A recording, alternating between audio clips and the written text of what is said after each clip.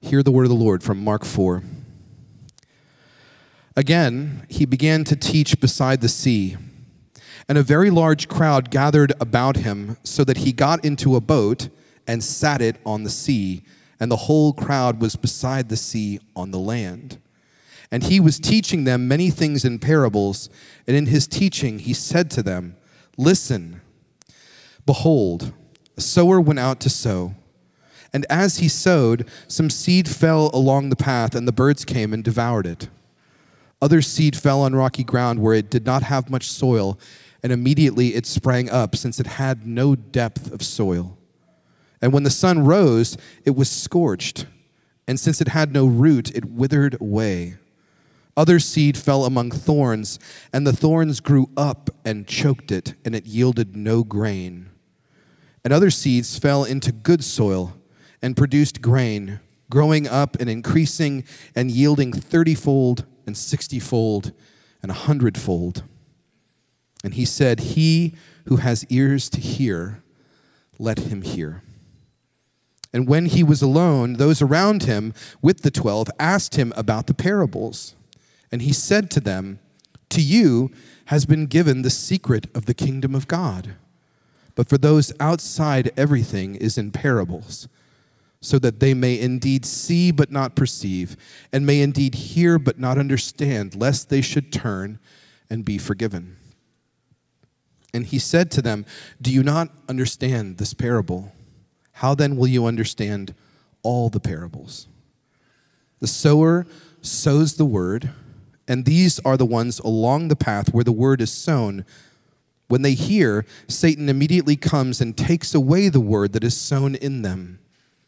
And these are the ones sown on rocky ground, the ones who, when they hear the word, immediately receive it with joy. And they have no root in themselves, but endure for a while. Then, when tribulation or persecution arises on account of the word, immediately they fall away. And others are the ones sown among thorns. They are those who hear the word, but the cares of the world and the deceitfulness of riches and the desires for other things enter in and choke the word, and it proves unfruitful. But those that were sown on the good soil are the ones who hear the word and accept it and bear fruit, 30-fold and 60-fold and 100-fold. This is the word of the Lord. Thanks be to God. You may be seated. Peace be with you. Good morning, Sojourn. My name is Paul. I am one of the pastors here. If I haven't met you yet, so glad that you're with us this morning. I'm so glad that you've joined us. It's an honor to preach God's word. And if this is your first time here, you're visiting, I just want you to know that you're welcome. I hope that you've felt welcome. And if you're here and you wouldn't consider yourself a Christian, you're kind of looking in from the outside, as it were, I want you to know that you're welcome too. With all of your questions, doubts, wrestles, whatever it is that's going on, I know that I speak for every covenant member here when I say that we look forward to hearing your story, to sharing ours, and that we're grateful that our paths have crossed like this morning. So welcome. Welcome one and all to Sojourn. This morning we are continuing our sermon series through the Gospel of Mark. We're jumping ahead a little bit from last week's passage to chapter 4, starting in verse 1, as you heard Dodds read, the parable of the sower. This is the first of several parables we're given in Mark concerning the kingdom of God. Parables are essentially metaphors or comparisons. I think I'm tangled here. Sorry. There we go. Okay. Parables are essentially metaphors or comparisons drawn from the natural world or from just ordinary life that are told in order to grab our attention and challenge us, whether directly or indirectly, to respond in some way, which often becomes apparent as we wrestle with the meaning, chew on it for some time. Often a parable will come in a form that seems so familiar to us that its true meaning can be missed by those who hear it. If you're familiar with the Bible, you may be familiar with the story of King David, which is told in 1 and 2 Samuel. And David has this very well-known sin against a woman named Bathsheba and her husband Uriah. And so God sends the prophet Nathan to David, and Nathan tells David a parable. about a rich man taking advantage of a poor man. And David gets so engaged with this parable, he gets incensed with anger at this rich man, saying this rich man ought to die, and he misses the whole point of the parable. Nathan basically has to yell at him and say, "You are the man." King David misses the point of the parable. Parables are this way. They're sometimes so familiar that their true meaning can be concealed from their hearers. In the parable of the sower, as we just heard read, the sower goes out to sow seeds, and we watch as seeds land in different kinds of soil, yielding different results. And if we're given just the parable itself, we'd be left kind of wondering at the meaning. Who's the sower? What are the seeds? What do the soils represent? But with this parable, we're also given the interpretation from Jesus himself, telling us that the seed is the word, that the different soils represent different responses that the preaching of the word receives. So here's our plan for this morning. First, we're going to look at some context by looking at point 1, 2 different kingdoms. Point 2, we're going to look at 4 different soils. And then point 3, we're going to look at the greater power.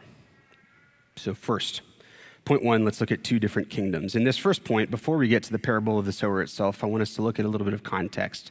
And we'll do this by looking at 3 different instances, details of Jesus' ministry.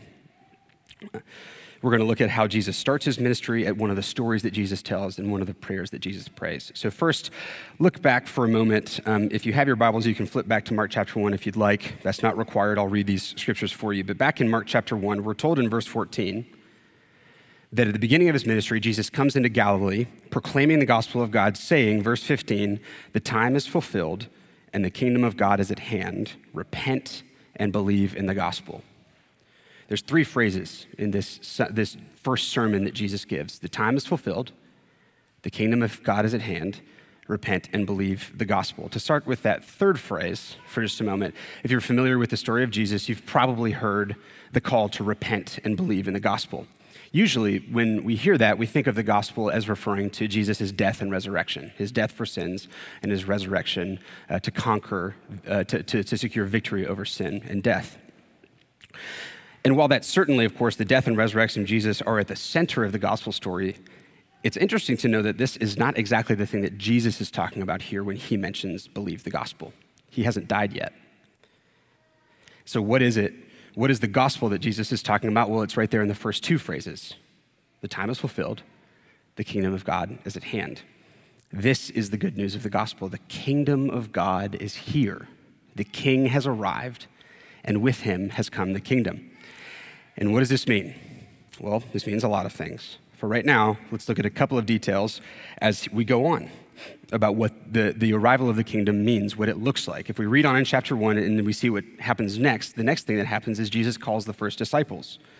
We looked at this a couple of weeks ago. He goes up to these fishermen, Simon and Andrew, and he calls them saying, "Follow me and I will make you become fishers of men."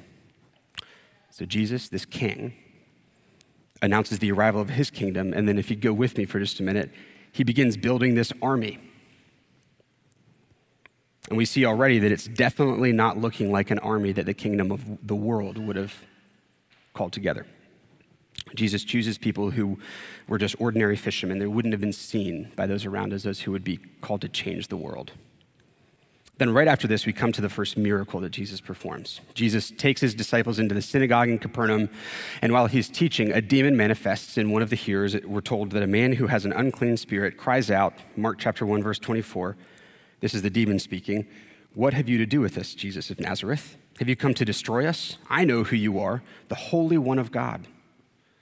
So Jesus rebukes the demon and casts him out. The first miracle that Jesus performs does battle against the spiritual enemy. So what I want us to see here is that Mark is painting a picture pretty deliberately for us at the beginning of his gospel.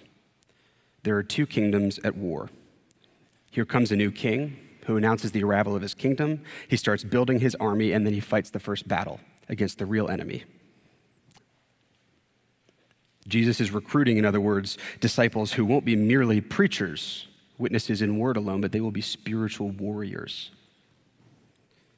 As the Apostle Paul goes on decades later to write in Ephesians chapter 6, verse 12, We do not wrestle against flesh and blood, but against the rulers, against the authorities, against the cosmic powers over this present darkness, against the spiritual forces of evil in the heavenly places.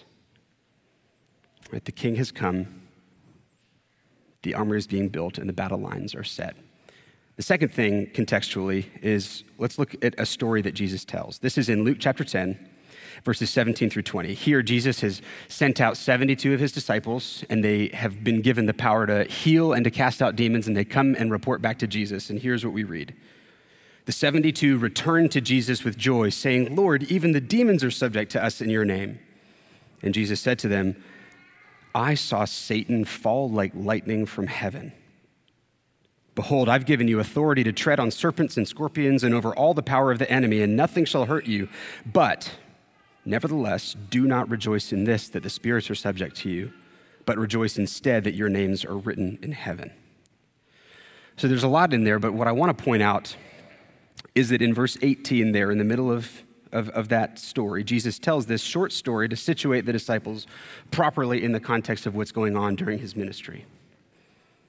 Here's the story he tells. He says, "I saw Satan fall like lightning from heaven." 8 words.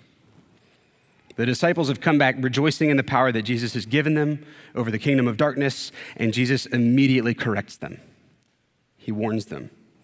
He says, Satan was once himself an angel in the kingdom of heaven who rejoiced in the power that he had, but he fell so in love with his own power that he rebelled against God, who cast him out of heaven and down to earth, splitting the kingdom of heaven, and in a way that ultimately led to the fall of humanity into sin. And ever since, the battle has been raging between the kingdom of heaven and the kingdom of this world. That's the battle that Jesus has come to fight and to win. And so when Jesus sees these disciples rejoicing in the power they've been given, Jesus says, "I've seen this before. Be careful. Don't rejoice in anything except the kingdom of God. Rejoice in the kingdom of God and her king." And so what we see here is another one of Jesus' clear teaching on the reality that there are 2 kingdoms. There was once one kingdom.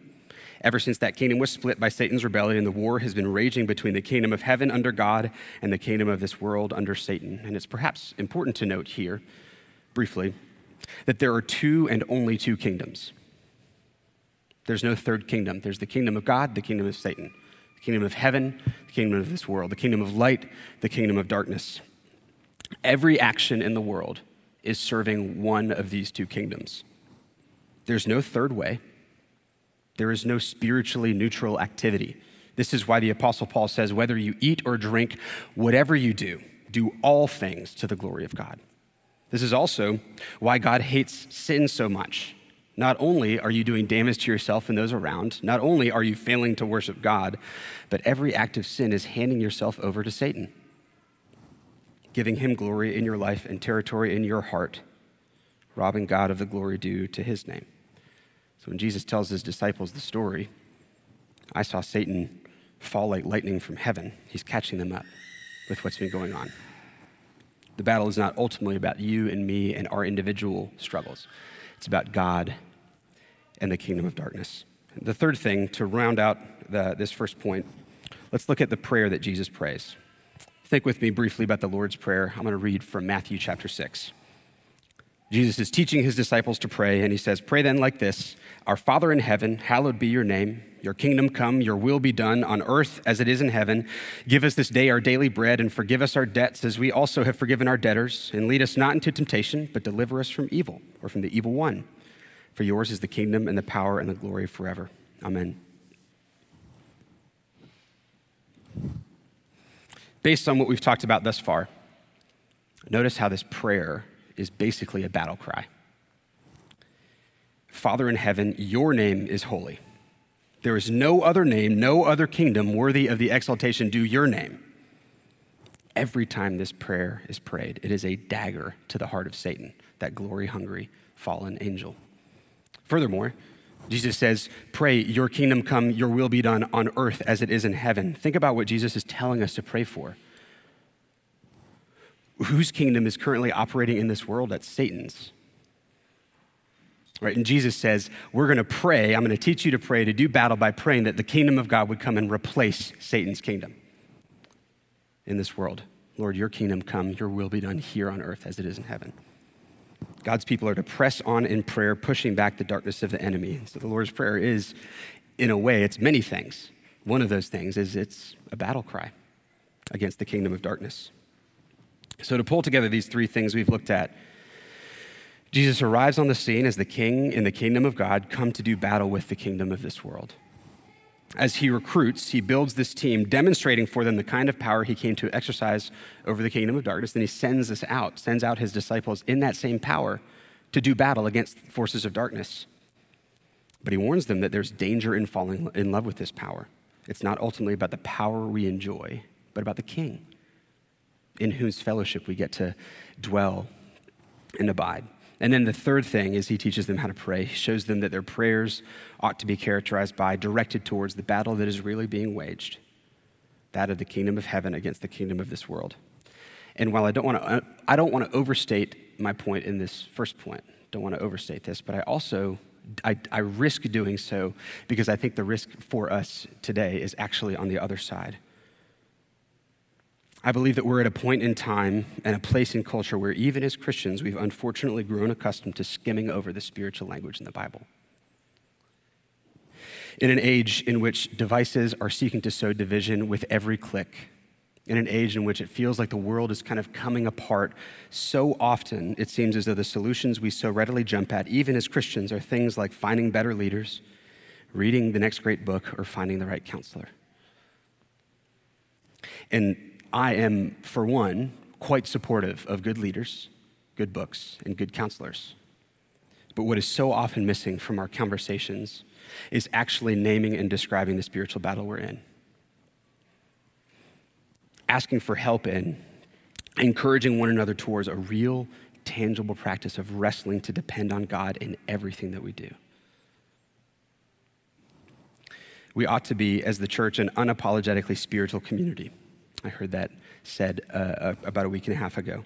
We ought to depend on the Holy Spirit as our counselor and helper in all things, including the battle that is going on in the unseen spiritual realm. And too often, we get sidetracked simply by the things that we can see with our eyes. We look to place our hope in things that we can see, whether they be things like actual things or ideas that we can grasp with our minds.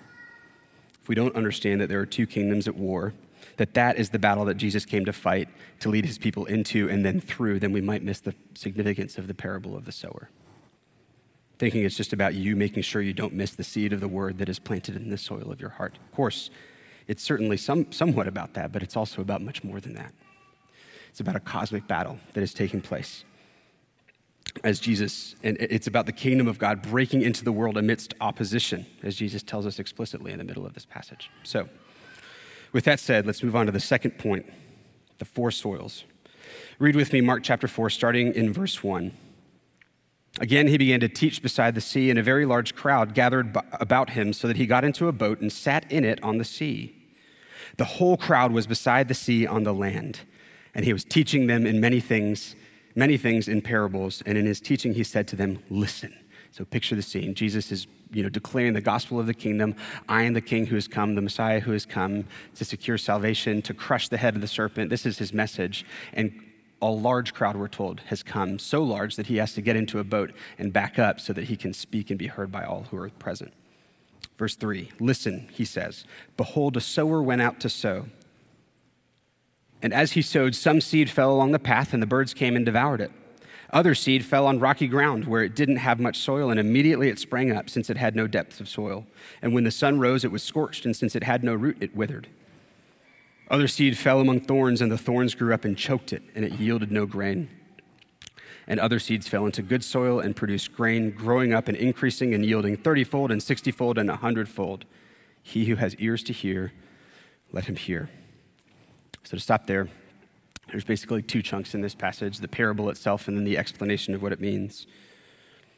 So let's look at what he's saying here. There's three main things in this parable. There's a sower, there's seed, and there's soil. If you notice, there's only one thing that changes throughout the parable, the soil.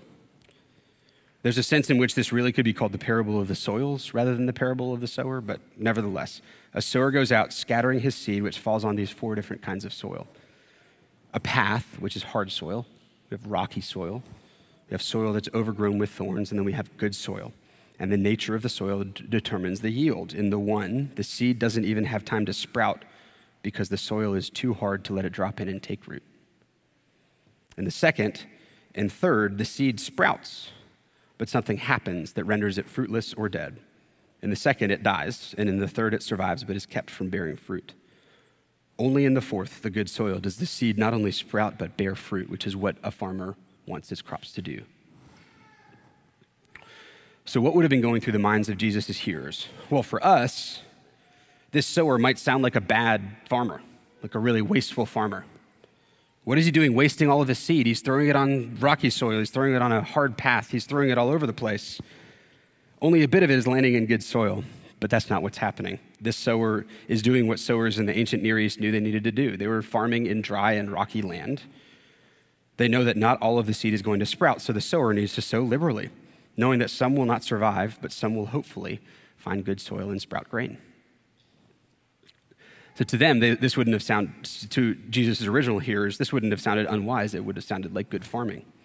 But what would have caught their ear, one of the things that would have caught their ear, perhaps the main thing, was how fruitful the harvest was, the amount of fruit. It was normal in this day and age for grain seeds to bear a 6 to 7-fold yield, perhaps 10 to 12 on a good year. Jesus here, though, says that these seeds will bear 30, 60, or 100-fold. This is a super abundant harvest, borderline miraculous harvest. That would have stuck out to his hearers. And perhaps one reason that would have caught their ear especially was that up until this point in the parable, they weren't seeing it yet with Jesus and his ministry. Jesus' emphasis has been on the struggle that so many seeds face, the struggle it is to farm and the things working against the farmer at all times. And that would have resonated with these farmers who knew how hard it was to farm and how vigilant they needed to be and how disappointing it often was. But what is Jesus doing? As he goes on to explain, we'll see that Jesus is explaining the real battle that is taking place as the kingdom of heaven expands despite opposition from the kingdom of this world. You see, as the disciples were watching Jesus, as they were watching his ministry and the many different responses he received, perhaps the key question in their minds at this point that Jesus is telling in this parable to answer is this: Jesus, if you're the king, why do so many people not listen to you? Like, if you truly are the Son of God, the Messiah sent, why is it that so many people are hearing what you have to say and then going away and not listening? So this is essentially what Jesus is engaging with. And so let's look at how he interprets the parable for his disciples. Look at verse 13. Jesus said to them, "Do you not understand this parable? How then will you understand all the parables?" Jesus says, you must know that this is about the kingdom of God. So first off, he's bringing it down to like, I'm talking about the kingdom of God. If you miss this, then you'll miss the point of all the parables, because all I'm talking about is the kingdom. And he begins to explain, starting with the seed. He says the sower sows the word. He tells us that the seed is the word. Then he goes on to explain what each of the different types of soils refer to. And in his explanation, Jesus introduces us to this threefold front against which the kingdom of heaven is placed. The threefold front against which we fight, which is a triad that you may be familiar with if you've been around the church for any time: the world, the flesh, and the devil. As the kingdom of heaven pushes forward, these are the three main things, Jesus says, that are warring for the souls of every human being: the world, the flesh, and the devil. And let's look at each of these and how Jesus talks about them. Jesus starts with the devil. Look at verse 15. These are the ones along the path where the word is sown. When they hear, this is the hard soil. These are the ones. When they hear, Satan immediately comes and takes away the word that is sown in them. So Jesus says to his disciples, the seeds that fall on the path and are eaten up by the birds, that's Satan. That's what Satan does. There's two things to note here that Satan does. First, the soil is hardened. And second, the word of the gospel is snatched up. These are both things that Satan does. Listen to 2 Corinthians chapter 4, verses 3 and 4. The Apostle Paul writes this: the gospel is veiled to those who are perishing. In their case, the God of this world has blinded the minds of the unbelievers to keep them from seeing the light of the gospel of the glory of Christ. So did you hear what Paul says there? He said that the God of this world, Satan, blinds the minds of unbelievers, hardening their hearts in such a way that when they do hear the word of the gospel, it just bounces right off, going in one ear and out the other, so to speak, so that they miss it. It makes me think of someone reading a political cartoon and just seeing a pretty picture, missing the point entirely. Because of the hard-heartedness and spiritual blindness that Satan has trapped them in, even the truth of the gospel will bounce right off, being lost on the hearer. And Satan is waiting, prowling around like a hungry lion, as we read in 1 Peter chapter 5, ready to snatch up the seed of the gospel, lest it linger too long and have a chance to take root. And so right off the bat here, Jesus is telling us something. He says, you must know that there is more going on here than people simply choosing whether or not to believe the gospel. There's a dominion into which we are born, a kingdom governed by a real and powerful adversary who is working day and night against the purposes of God in the world. And you must know this. To give one application of this, going back to something I mentioned a moment ago, this is one of the reasons that God hates sin so much. Not only does sin wrong God, but it also gives Satan real territory in our lives and in our hearts. As the Apostle Paul tells us in Romans 6, when we sin, we present ourselves as instruments to unrighteousness. And Paul's talking about something specific there. In other words, we are presenting ourselves as instruments in Satan's hands to be used for his purposes, rather than instruments in God's hands to be used for God's purposes. One of the ways that Satan works to harden our hearts is through our own sin. Justifying sin is not that big of a deal. I'll get to it tomorrow, using nobody's perfect, using that as an excuse. Or even being convinced that some parts of Scripture just don't apply anymore. Satan knows that if he can get us to give ourselves to sin, to disobedience to the word of God, then our hearts will be hardened and will not be able to truly hear and respond to the gospel. Satan knows this. Whether it's external actions or our internal thought lives, whether it's something out there or something that we do in secret, if we are living in unrepentant or undealt with sin, there is a part of you that is still in allegiance to the kingdom of darkness with Satan at the helm, working to harden your heart, seeking to keep the gospel out. As so many of us know from our personal testimony of learning what it means to be a Christian, God doesn't ask for part of us. He asks for the whole thing. He demands all of us. Every square inch of territory in our hearts is to be given over to God and brought into the light, and Satan will do whatever he can to keep us, even seemingly tiny parts of us. If he can't keep the whole person, he can just keep a little tiny bit of territory. Because he knows that if he gets even a small piece, he's that much closer to getting all of us. So that's the first thing Jesus points to is the devil. From the devil, he moves on to the flesh. Look at verse 16.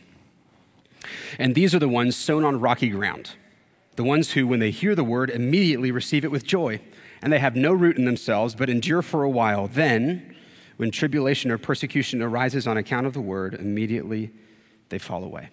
So here's what Jesus, I think, is saying here. The flesh wants, above all else, which speaking of the natural man or woman, right? The flesh wants, above all else, comfort, satisfaction, and pleasure. And oftentimes, at least initially, the gospel can seem to offer all three of these things: comfort, satisfaction, and pleasure. And so we jump in wholeheartedly. When you what you receive in Christianity might be awesome. Right? You find the community that you've been looking for. You find the favor with others that you've been looking for. Your internal self-talk feels a lot better than it used to. Your life starts to feel like it has more meaning and purpose to it than it did before. But inevitably, tribulation or persecution of some sort will come. We're told throughout the Bible that this will come if we are indeed following in Jesus' footsteps. And when that happens, the flesh often responds, hang on, this isn't what I thought I was signing up for. And the temptation from the flesh will be to hit the eject button. This isn't what I signed up for. The flesh will be tempted to look straight to other things, often the very same things that the flesh sought before the gospel began to take root, whether that's anger, money, sex, drugs, you name it, things that make you feel in control and satisfied. Flesh will seek after those things, and a person can experience something of a relapse back into your old ways. If this happens, this reveals that your relationship with God through the gospel wasn't primarily one of trust, but one of consumption. Satan is, of course, active in this realm too. He'll be whispering in your ear, God is holding out on you. Right? Satan will whisper, tempting us to find satisfaction for our flesh somewhere other than God. The Bible paints a clear picture, though, that to follow Christ is to leave the kingdom of this world, which means death to self, in ways that aren't left in the theoretical or unexplained realm, according to the Bible. This is nothing short of, as Kierkegaard once wrote, this is sacrifice of your own happiness and comfort for the sake of others. That's what death to self means. That's what following Jesus means. The spirit of this age, though, is all about the flesh. Think about the messages that we hear in the culture around us about self-care, things that are vitally important like regular exercise, healthy eating, or a full night's sleep. These are good things. But the message coming from the flesh is that these things are ultimate and that anything that gets in the way of these things should probably be avoided, like needy people or children. But following Christ may involve laying these things down and instead taking up your cross. It's not just laying down the bad things, that's a given, but it may be laying down some good things too. Taking up your cross. It might even mean, it might mean missing meals, losing sleep, even incurring real risk or harm for the sake of caring for those in need, as Jesus himself did. Satan will always try to whisper that it's not worth it. But the truth, as Jesus tells us later on in Mark chapter 8, is that whoever wants to save his life will lose it. But whoever loses his life for my sake and for the gospel will save it. Because it's precisely and only in the midst of that poverty and the sacrifice and fleshly loss that we experience a blessedness in Christ that the world can't touch. We love to believe otherwise, but that is the truth of the gospel as Jesus gives it to us. Finally, after the flesh, Jesus moves on to the world. Look at verse 18. And others are the ones sown among thorns. They are those who hear the word, but the cares of the world and the deceitfulness of riches and the desires for other things enter in and choke the word, and it proves unfruitful. So in this soil, which we have every indication is actually reasonably good soil, we see that the seed has been able to take root and to grow a little bit, but that the cares of the world have choked it out. It's still alive, but it doesn't yield any grain. This one is particularly difficult because the cares of the world are often good things. You'll see some of these things are blending together. This can be your marriage or your children, your work, your money, the influence that you have. You can certainly use all of these things for good, for the glory of God. But similar to Jesus' warning that his disciples not find their joy in the power that he's given them over the forces of spiritual darkness, his warning here is not to be deceived by the riches or the cares that this world drags us into thinking about, thinking that in them you will find joy. Because as long as your joy is in the kingdom of this world, that will keep you from being fruitful in the kingdom of God. That's the point here. As long as your joy is found, ultimately, in the kingdom of this world, that will keep you from being fruitful in the kingdom of God. And this is clearly not talking about sin or about illicit behavior that's inappropriate in any situation. This is engaging with things that can be used for good. Again, relationships, money, work, so forth. But the problem is that we can be deceived. There's a strong word there that Jesus uses. We can be deceived into finding joy, satisfaction, and even identity in the good things of this world rather than in the kingdom of God. And it isn't hard to understand how this goes wrong. Think about it. If you are primarily concerned about your job, about your safety, about your social life, your mental, emotional, physical health, all the other things that you need to be doing to be a good and successful member of society, what do all of those cares tend to crowd out? Meeting people, serving them for their sake, and sharing about Jesus. This is how Eugene Peterson paraphrased verses 18 and 19 of our passage. Eugene Peterson wrote the Message translation. Here's how he summarized those verses. The seed cast in the weeds represents the ones who hear the kingdom news but are overwhelmed with worries about all the things they have to do and all the things they want to get. The stress strangles what they heard and nothing comes of it. You see, the soil does seem to be good and the seed grows and stays alive. It just doesn't bear any fruit. As one commentator summarizes this one, this is a picture of discipleship which survives but is unproductive. So using these three soils, Jesus gives us a picture of the kingdom of this world, the kingdom of darkness, as a way of warning his hearers, of warning you and me of what the enemy and his host will use to try to prevent us from truly hearing and engaging and responding to the word of God. And to pause for just a moment here, perhaps one of these three things is speaking a little bit more loudly to you today than the other two.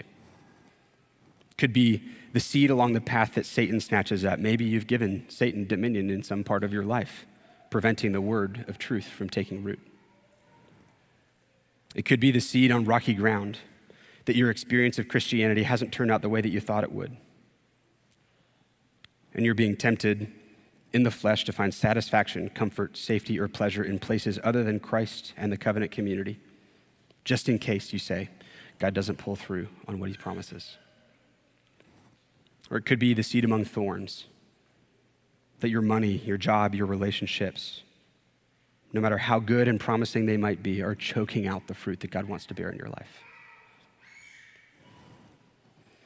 And I'll say two things here. One, consider it a grace that if that's the case, if one of those or a couple of them are speaking more loudly to you this morning, consider that a grace from God that he is revealing this to you. That's a sign that hardness of heart is not fully taken over. Bring these things into the light. Lean into your brothers or your sisters in your neighborhood parish and confess sin where necessary. Come to the prayer gathering tonight at 5 and ask for prayer about it. Join a parish if you haven't yet. Make new friends. Invite the people of the light into even the dark parts of your life so that all might be brought into the light and lived in the open where God's mercy and grace flow freely.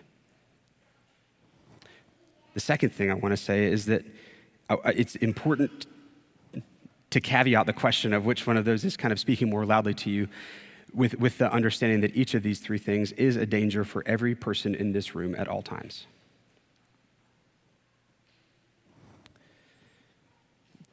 Each of these three things, Satan, the flesh, and the world, is a danger for every person in this room at all times.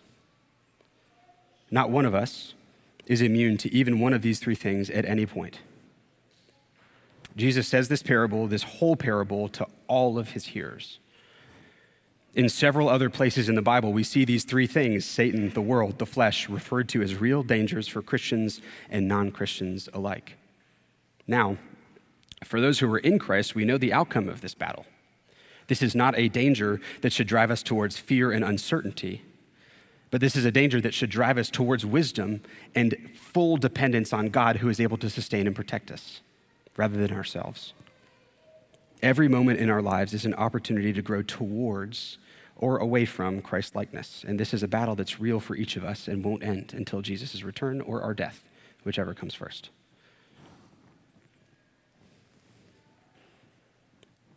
And Jesus doesn't leave us there. Verse 20, Jesus finishes with the good soil, giving us a window into the way that he intends to bear fruit in our lives. Verse 20, but those that were sown on the good soil are the ones who hear the word and accept it, and they bear fruit 30-fold, 60-fold, and 100-fold. So what does Jesus say here? He says, the seeds that fall on the good soil are like the ones who hear the word and accept it and bear fruit in abundance. So the answer, the thing that Jesus is pointing to, is that the good soil is those who hear and accept God's word and watch it bear fruit in their lives. But let me make, I think, an important clarification. It would be easy to misunderstand this whole parable as telling us to be good people, making our hearts into good soil that are therefore ready to receive the seed of the gospel, and that if we don't do a good enough job of readying our hearts to receive the gospel, then we will miss it. That, I would say, is a misunderstanding of this parable. Jesus is not telling us to fix the soil of our hearts. He is warning us of threats that will come up over the course of our lives of discipleship. Here's what I mean. Think back to the beginning of Jesus' ministry. What does he do right after announcing the coming of the kingdom of God? He goes and recruits the first disciples. And do you remember what he says? I read it earlier. He says, "Follow me, for I see that you are ready in your hearts to be fishers of men." That's not what he says. He says, "Follow me, and I will make you to become fishers of men." Jesus' disciples were not living their lives preparing their hearts to receive the seed of the gospel. There is nothing they did to earn the grace of Jesus in calling them to come and follow him. They didn't present themselves to Jesus as ready and willing, good-hearted, good soil people, heart soil people ready for the seed of the gospel. No, Jesus set his eyes upon them. He set his heart upon them, and he called them to himself. And over the course of his ministry, and even after his death and resurrection by the power of the Spirit, he makes them to become fishers of men. He does that. And here, later on in the same story, Jesus is telling this parable to these same disciples who he had invited by his grace to follow him in order that they might be wise in understanding the struggles they will face as they seek to continue following Jesus for the whole course of their lives. In other words, this parable is not about good works to make good soil, but about trusting in a greater power than the power of this world to soften our hearts, to empower us to respond to the call to repent and believe with faith and trust, and to sustain us along the journey. And this is point 3, the greater power. In the middle of our passage, in between the parable and its explanation, those around Jesus ask him about the parables. Listen to what Jesus says. Verse 11, Jesus says to them, "To you has been given the secret of the kingdom of God, but for those outside, everything is in parables, so that they may indeed see but not perceive, and may indeed hear but not understand, lest they should turn and be forgiven." And Jesus here is quoting from Isaiah chapter 6, where if you're familiar with the story, Isaiah chapter 6, one of the great prophets of the Old Testament, is given a vision of God. He falls flat on his face. God saves him, speaks words of mercy over Isaiah, and then sends Isaiah to go preach. Isaiah has this amazing experience of being saved by God, and then God asks, "I need someone. Who will go?" And Isaiah says, "Here I am, send me." And so God gives him, okay, here's the thing. You're going to go preach the good news of the kingdom. God says this to Isaiah. But you're going to preach, and they're going to see you, but they won't see. Hearing, they won't hear. You're going to preach to deaf ears. And so Jesus quotes this, refers to Isaiah's ministry and what God tells to Isaiah. And in doing so, Jesus is addressing the question that is undoubtedly in the minds of his hearers, and even, honestly, in our minds today as readers of Mark. If Jesus truly is the Son of God, why do so many people not respond well to him? Why is there such a mixed response? And Jesus' response here is essentially, guys, this is nothing new. Unbelief and opposition to God is the expected response to God's redemptive work in the world. As it was with the prophets, Jesus says, so it is with me. This is nothing new, nothing to be surprised about. There's always, throughout the Bible, a sharp distinction between the disciples to whom God entrusts the mystery of the kingdom and the unbelieving multitude from whom the truth is concealed. And a lot of books have been writing, a lot of ink has been spilled, wrestling with why this is the case. It is helpful to consider, alongside these parables, the doctrine of election, which you may be familiar with, in which we're told that many are called, but few are chosen. But here, I don't think Jesus is talking about election just yet. Instead, if you don't know what election is, just remove that from your mind for right now. I think the focus here is on Jesus' ministry of invitation and his encouragement to his disciples that unfavorable responses aren't surprising. They are inevitable. And furthermore, this doesn't mean, Jesus is not saying that those outside are denied the possibility of ever believing. It simply means that they won't move forward in any understanding of the kingdom of God and what he's doing through Jesus until they do believe. And this belief only comes by the grace of God. And that's the emphasis here. We are not to spend so much time looking at the soils that we make them the emphasis of the parable and what we need to do in order to prepare our hearts to receive the gospel. The emphasis, the main point of this parable is to focus on the one who cuts through unbelief and extends grace. The one who alone is able to overcome all opposition. You see, the ultimate picture of fruitfulness comes in what Jesus is preparing to do. Jesus tells this parable to his hearers as he is preparing to suffer precisely because of the unbelief of the people. Amazingly, the unbelief of Jesus' hearers, which his disciples no doubt see as an obstacle, is the very thing that God will use in order to go back and save those lost sheep. It is their unbelief that sent Jesus to the cross where he dies in order to pay for their sins. So that unbelief, which from the eyes of the world says, Jesus, why are so many people not believing in you? Why this big mixed response? He looks at them and says, guys, this is to be expected. Not only is it to be expected, it's even this thing that God is going to use to bring about salvation. Rather than the punishment for unbelief, in other words, falling on the people, ultimately it falls on Jesus, whose death and resurrection unleashed a new creation through which the seed of the gospel germinated and continues to bear abundant fruit. You see, in a real sense, the good soil here points to Jesus and his faithful response on our behalf. And while inhospitable soil is something for us to be mindful of, it doesn't get in Jesus' way. One thing that several commentators point out is that in ancient Palestine, which is the region in the Middle East where Jesus' life and ministry take place, in ancient Palestine, the soil was tilled and churned after seed was sown. Several commentators are careful to point this out. Seed is sown, and the ground might look inhospitable to it, but then the sower will go in afterwards and till the soil after the seed is sown to churn it into the soil. So even if the soil looks inhospitable initially, it may yet later bear fruit. You see, no matter how inhospitable you or me feel to the word of God, to the ministry of the gospel, no matter how inhospitable that person next door to you, in your house, down the street, in the cubicle next to you, no matter how inhospitable that looks, the churner of the soil is coming along. Jesus tells this parable to reveal things to his people about his kingdom. And his kingdom is one that is pushing back the forces of darkness, pressing onward to the ultimate victory of good over evil, light over darkness, righteousness over unrighteousness, God over Satan. And the only way into this kingdom is hearing his call and following him. Through no good of our own, simply hearing and responding. And the good news here is that the belief is not a work that we have to do ourselves, because by ourselves it is impossible. But brothers, sisters, friends, the answer is God in his mercy, opening our eyes and ears, tilling the soil of our hearts to make it good soil so that we can receive and respond to the ministry of the word of God, which is presented to us, Jesus, the word himself made flesh, in faith, full of confidence that he will hold us fast and see that we bear fruit in this life. So as I close, I think there's three things that we can take away from this passage this morning. The first thing is that we are to be, like I said earlier, an unapologetically spiritual people.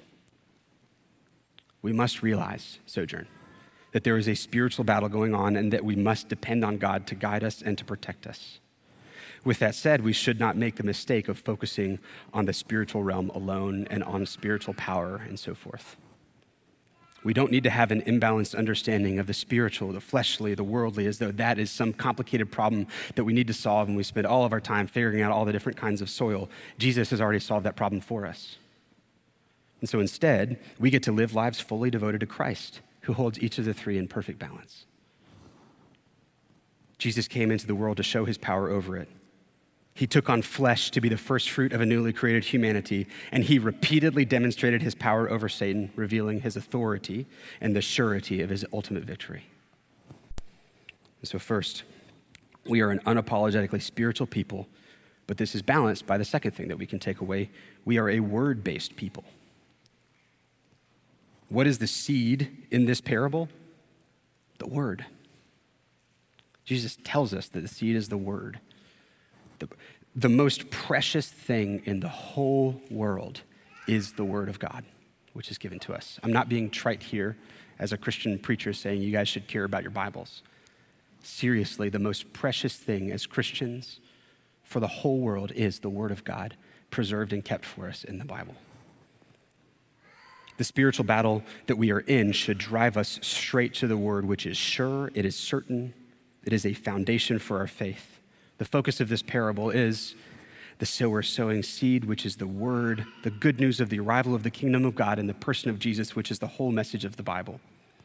So we must be aware of the spiritual battle, but we must not have our focus be on our own spiritual power. Instead, we must focus our dependence on God and his presence by the Spirit and the actual physical, tangible gift he's given us, his word, the living and active word which brings life. And then third, we must remember that we are not just an unapologetically spiritual people. We are not just a people who look at the word, but we are a people. We're an actual group of people. Jesus calls his disciples and he speaks to them as an actual gathering of people doing this together. This battle in our own lives is not something that we're doing alone. The greater battle of joining in the ministry of the kingdom is not something that we are doing alone either. Who is the sower? There's one question that Jesus doesn't answer in his interpretation is who the sower is in this parable. Who is it? Well, I think, to take a moment and speculate for a moment, that the word is both God the sower and then his whole ministry of farmers who he has sent out into the world to sow and scatter seeds abundantly. In seemingly wise, unwise, whatever it is, we should sow seeds that might seem foolish as we build and plant the garden of God. Sojourn Oak Forest, if you know anything about Sojourn Oak Forest, their whole vision is about growing the garden of God, I think, if you've heard them give a vision spiel. And so as we go, we are a people. Do not be discouraged. You will face real rejection like Jesus. If you are faithful to the call of discipleship, you will cast seed upon ground that will not sprout, but this is something that we're doing together. We're experiencing joys and victories together, and we're also experiencing disappointment and frustration together.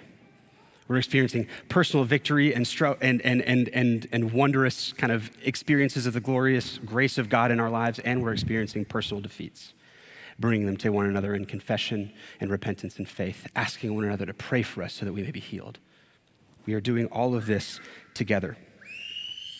Worshiping God like Christ did together, scattering seed far and wide like Christ did together, laying our lives down for the lost like Christ did together, and through this together we get to experience the fullness of life and blessing, just as Christ did together. May we be Sojourn, an unapologetically spiritual people, dependent on God through his word, trusting in his power to bring life through his word, and remember always that we are doing this together as an actual group of people, a family of God, leaning into the Lord together. Let me pray for us. God, thank you for this morning. Thank you for your word, your precious word that I too often take for granted. Thank you for this wonderful community, this church that I too often take for granted. And thank you for your presence with me, among us as your people, which I too often take for granted. Thank you for reminding us through this passage, Lord, that there is a much larger battle going on that we can't see. I pray that you would use it to bring clarity in our lives where we are experiencing frustration and helplessness, feelings of powerlessness. Lord, the kingdom of God is not a kingdom where you intend for us to feel powerless. And so where we feel powerless, I pray that you would help us to flee from whatever it is that we're placing our hope in that is not you. Because if we come to you, we do come to you in weakness.